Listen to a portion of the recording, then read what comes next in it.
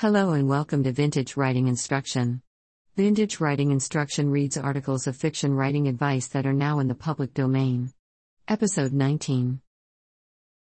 Today's article is Turning People into Checks by Bill Rendered. It originally appeared in the Writer's Monthly in 1920. Turning People into Checks by Bill Rendered. During my short and uneventful life, I suppose I have listened to as many funny stories about other people as anyone else, little things related without any malice, but with absolute good feeling, but nevertheless incidents which serve to place the subject in a more or less uncomplimentary light. Virtually everywhere I went, the gentle art of being free and easy with people's names seemed to be preferred over all other kinds of entertainment. And yet, as I say, nothing had any malice in it. The anecdotes were just for entertainment, and would draw one away from the most interesting book or game in the world. I heard a half-dozen girls on a club piazza laughing until the tears fairly rolled down their cheeks over something related by one of them about an absent member. Two men, also on the piazza, laughed a little but rather nervously, as though wondering if they, also, would be beheaded when they passed out of earshot. The story that had been told, if sent to a humorous magazine, would cause the editor to wonder if the sender had water on the brain, to imagine that what he sent was humorous. I heard one girl say, a little later, when weather possibilities for the morrow were being speculated upon, Mr. Jones says he thinks it will rain. At this there was a round of merriment, and another girl said, oh, isn't he fun, nay? With the accent on the last syllable, up in the treble clef. Then, on another occasion, I saw a man give an imitation of another man's walk which produced much merriment. I said to myself, why is this?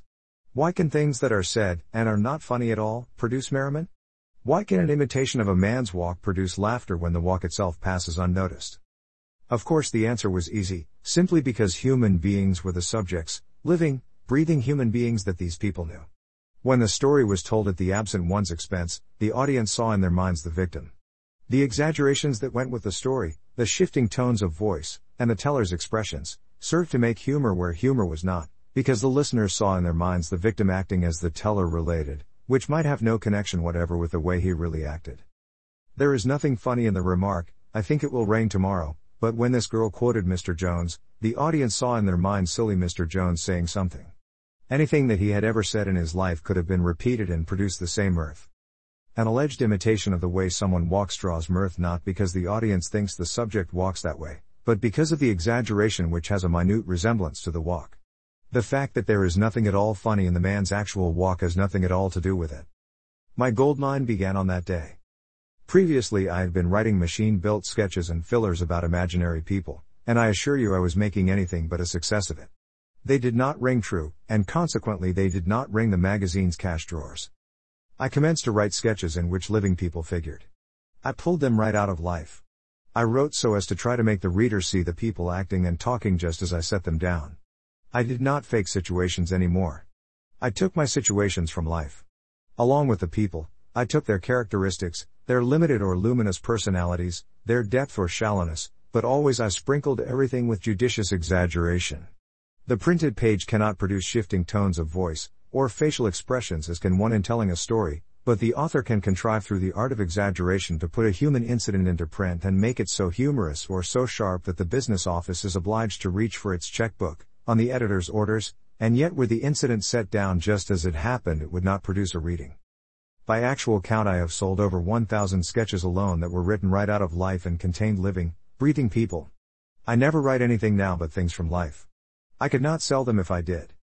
Always remember this, Mr. Jones may say, I think it will rain tomorrow, and it may be repeated and produce much mirth because the audience in their minds sees silly Mr. Jones saying something, and anything that he might say could be repeated with the same effect. Write your sketch so that your readers, who are your audience, see in their minds silly Mr. Jones, whom you served up in such an exaggerated form, as to mental qualities and personal peculiarities, that anything on earth that he might say or do could be written so as to produce mirth. And as you move here and there, you will meet Miss Jones, Mrs. Jones and the whole Jones family, who will walk merrily into your story pages. People are interested in living, breathing human beings more than anything else, if they talk, and if you can make such real persons rise out of your fiction, you need never fear but that checks will come your way aplenty. That concludes this episode of Vintage Writing Instruction. For the full text of today's article, visit vintagewritinginstruction.com. To financially support the podcast in an ongoing fashion, visit patreon.com/vintagewriting.